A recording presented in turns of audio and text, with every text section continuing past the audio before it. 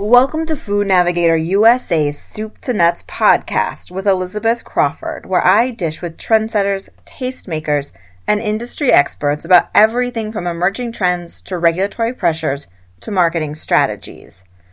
After years of steady growth in the high single digits, consumption of water in the U.S. has finally surpassed carbonated soft drinks to become the largest beverage category by volume in the United States, according to the Beverage Marketing Corporation. By the research and consulting firm's count, Americans drank 12.8 billion gallons of water in 2016, a 9% increase from the prior year that translates to about 39 gallons per capita consumption. This is just slightly more than the 38.5 gallons of carbonated soft drinks consumed on average in the same year. In terms of sales, bottled water rise to the top, generated more than $15 billion in U.S. in 2015. That's a 6.4% increase from the prior year, according to research from Mintel. The market research firm says sales of bottled water will show no sign of slowing in the coming years, with a projected increase of 34.7% overall through 2020. A closer look at the subsegments of the bottled water category show even stronger growth, with specialty waters, which the Specialty Foods Association says grew 75% between 2014 and 2016. These waters, which include sparkling, mineral, and functional waters, will continue to grow at this rate through 2020, according to Mintel. With numbers like these, it's no wonder new players are flocking to the category, creating a tough competitive landscape that requires companies to offer more than just basic hydration. Mintel recommends newcomers to the category cut through the competition by catering to consumers' evolving demands for premiumization, functionality, and even natural and organic options. To find out more about these sub-trends and what it takes to make it in the crowded bottled water segment, I caught up with companies in each of these three segments at the Summer Fancy Food Show in New York City earlier this week. Starting off with premium waters, according to Mintel, more than half of consumers want premium bottled water, and while they are willing to pay more for it, they also want to know what makes it so special. At $15 a bottle, Tanzanite prehistoric water is squarely in the premium category, but the owner, Rebecca Rufer, says there are two good reasons that justify the product's higher price tag. There are two things that I would say are really unique about this. One is the water itself. The fact that it's been isolated for these millions of years means it's never been exposed to pesticides, no other humans ever consumed this water, et cetera, et cetera. So it hasn't been through the evaporative cycle for at least 100,000 centuries, and probably longer. It's probably closer to 18 million or so. You were conservative by saying 10 million. So it's just been isolated and preserved and not contaminated by man. The water itself has a pH 8.2 to 8.4, so it's a little alkaline, which is considered to be healthier. We don't add anything. The minerals that are in it are naturally occurring, primarily calcium and magnesium. So in general, it's a healthy water. The other thing that I think is especially appealing about this product is that it's helping to support other initiatives in Africa. We have a plant that produces this in Tanzania. We have another plant that produces clean well water, and we run it through a filtration system, so it's just like what you would get over there in the cooler. 20-liter jugs, clean water, and that's sold for a really affordable price. So that plant is now self-sustaining because what they make on those bottles pays for their salaries. But they also turn on the pipes outside the wall twice a day and give away 12,000 liters of water for free. The export product helps underwrite those efforts. So as this product makes money, we'll be seeding more of these plants. Because it's jobs, it's not a nonprofit, it's self-sustaining. You know, if the pump breaks, they fix it. They do something because it's their job and they want the job. But they also realize there are people who will never even be able to afford the pennies per liter that they're charging, and they need clean water, and their babies shouldn't be getting cholera. So I think that's the other cool thing, is that we're supporting a really great cause by enjoying a wonderful bottle of water. The value of water is also reflected in its premium glass bottle with green and blue gradation, as the company's director of marketing, Martha Jo Reeder, explains.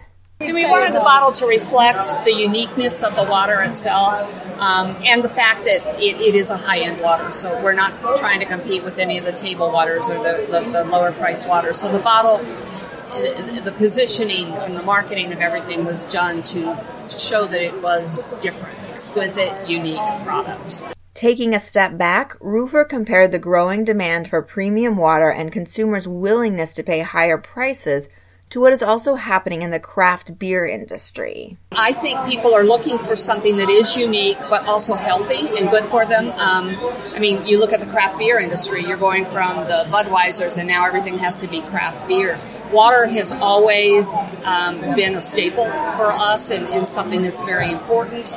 But if you provide something that's even more unique, you're filling that niche. According to Reader, the growth also can be attributed to consumers' desire for new experiences. I think the trend for the generation just below me, the 40 and under, the trend is they spend money on experiences far more than on possessions. And this is an experience to say nobody else has ever consumed this water. I'm the first human to consume these molecules ever. I think the other thing I thought was just a U.S. phenomenon, but we found it was really strong in Dubai as well, is people want to feel like they're contributing, that they're helping. They love the underlying cause and the fact that they're helping kids in Africa. We have such an affluent lifestyle here, and the world has shrunk so much that we know what the lifestyle is like other places. And so in the U.S. especially, we're good at feeling guilty, and I think this helps to assuage some of that, because you feel like I'm actually doing a good thing by spending this much on this water. Some of this money is going to help this little kid not get sick. Even more popular than premium water is water that's imbued with functional benefits, according to Mintel, which found 83% of shoppers want water that offers functional and nutritional benefits. Industry newcomer SD Watersbottom straddles the line between these two trends by offering premium herbal mineral waters that company founder Denise Shamrow says are, quote, endowed for the rarefied palate, end quote. The concept is to fill a niche that is empty. Nobody's doing anything for, say you go out for a drink here with friends and you want to relax, you want to change your mood a little bit, but you really don't want alcohol, but you want something, and you want a drink that's going to satisfy the palate of somebody who's accustomed to drinking alcohol, right? So you want something a little more complex and interesting, right? So this was developed to fill that niche. You could have this, it's alcohol-free, no alcohol, it's not habit-forming, it's sugar-free, no calories, it's like do no harm, right? But it is going to be gently mood-enhancing. For example, the blue vervain is a relaxing herb, so it's going to very gently relax you. Nothing is a jolt. It doesn't work like caffeine, right? Rhodiola rosea is going to have the opposite effect. It's going to gently bring you up. And Angelica is also in that category. This is a sweet herb. This is nice as a dessert water, for example. So there are 3 different selections, and that's what they do. As Shamrow mentioned, the line includes 3 options: Angelica, Blue Vervain, and Rhodiola rosea, all of which come in 12-ounce multi-serve brown apothecary bottles that protect the contents and the herb's potency from the light. Shamrow also explains that the water should be consumed much like a person would a fine wine, so in 2 to 4 ounce pours that is slowly sipped and savored, not only for its complex flavor, but also its aroma, color, and those functional benefits that consumers are seeking. Turning now to organic, according to Mintel, almost a quarter of Americans want organic water, which wasn't an option up until the recent launch of Asarosi, a clean-tasting carbonated water that is filtered through sugar maple trees. The company's CEO, Adam North Lazar, explains the unique process of making Asaros, as well as the benefits it provides the earth and consumers as the first USDA-certified organic water. Yeah, so Asarosi is the Latin for the sugar maple tree. It's where our name comes from. So our water comes from the roots of the tree, and our name is the roots of the language. So just a nice touch on the brand essence. But what we stand for is preservation of groundwater resources by rethinking. We're creating a paradigm shift in the consumption and thinking about consumption of natural resources. So if you look at plants as a source of living well, it naturally, plants will consume lots of water and transpire that through their crown. in certain industries, a lot of water exists that comes from plants that we don't pay attention to because we think, oh, look, we have all this water available. And what it is essentially when you tap a maple tree or a birch tree or an ash tree or a walnut tree, about 22 different species of trees, you can extract lots of sugary saps that have a voluminous water content to them. Now, as I looked at the maple market, there's about 1 billion gallons being thrown away by maple producers every year. And that's across 23,000 farms. And so I said, wait a minute, what if we could align the maple industry around an opportunity that they didn't have before? So we created a benefit corporation that gives equity in a company called Asuransi Farms to the maple farmers in exchange for their water rights. And it allows us to create a new commodity marketplace for organic water.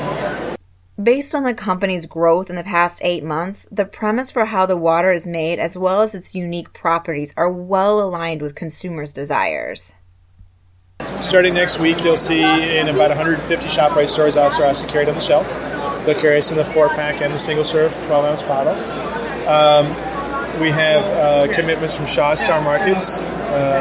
We're actively in conversations with Tops, who give us the verbal that would carry us. Stop and Shop, 300 and some stores of Stop and Shop will be carrying us in the near future, 90 days or so. We're in about 500 locations of food service right now and growing in that space and independent retailer. This has all been happening over the last 8 months.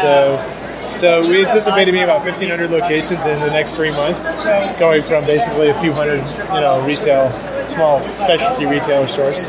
So we're growing very, very quickly, and what we anticipate with a new distributor out of Los Angeles, with UNFI and KeHE carrying us now, and Aldor Foods here in New York, and we have about 12 distributors.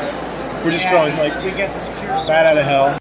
Lazar hopes to continue building on this initial growth by also offering Asuransi as an ingredient for manufacturers that want to claim their product is 100% organic.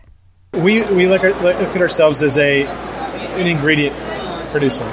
We have a beautiful base water that can be utilized in a lot of food and beverage. We have tens of millions of gallons under contract right now with maple producers all over the Northeast. We intend to be 250 million gallons under contract by the end of the year. Our goal is to replace what is used as water in the organic food industry. So if people are interested in trusting not just the source of their beverage, but also their food, we have a replacement for municipal water that all organic food and beverage companies use. All. Not some, not one, all. As illustrated by each of these examples, there's still plenty of room for innovation and specialization in the water category, despite the crowded playing field and the crowded store shelves. With that, we've reached the end of another episode of Food Navigator USA's Soup to Nuts podcast. I want to thank you all for tuning in and hope you'll join me again next week for another episode. Until then, this is Elizabeth Crawford wishing you a productive and profitable week.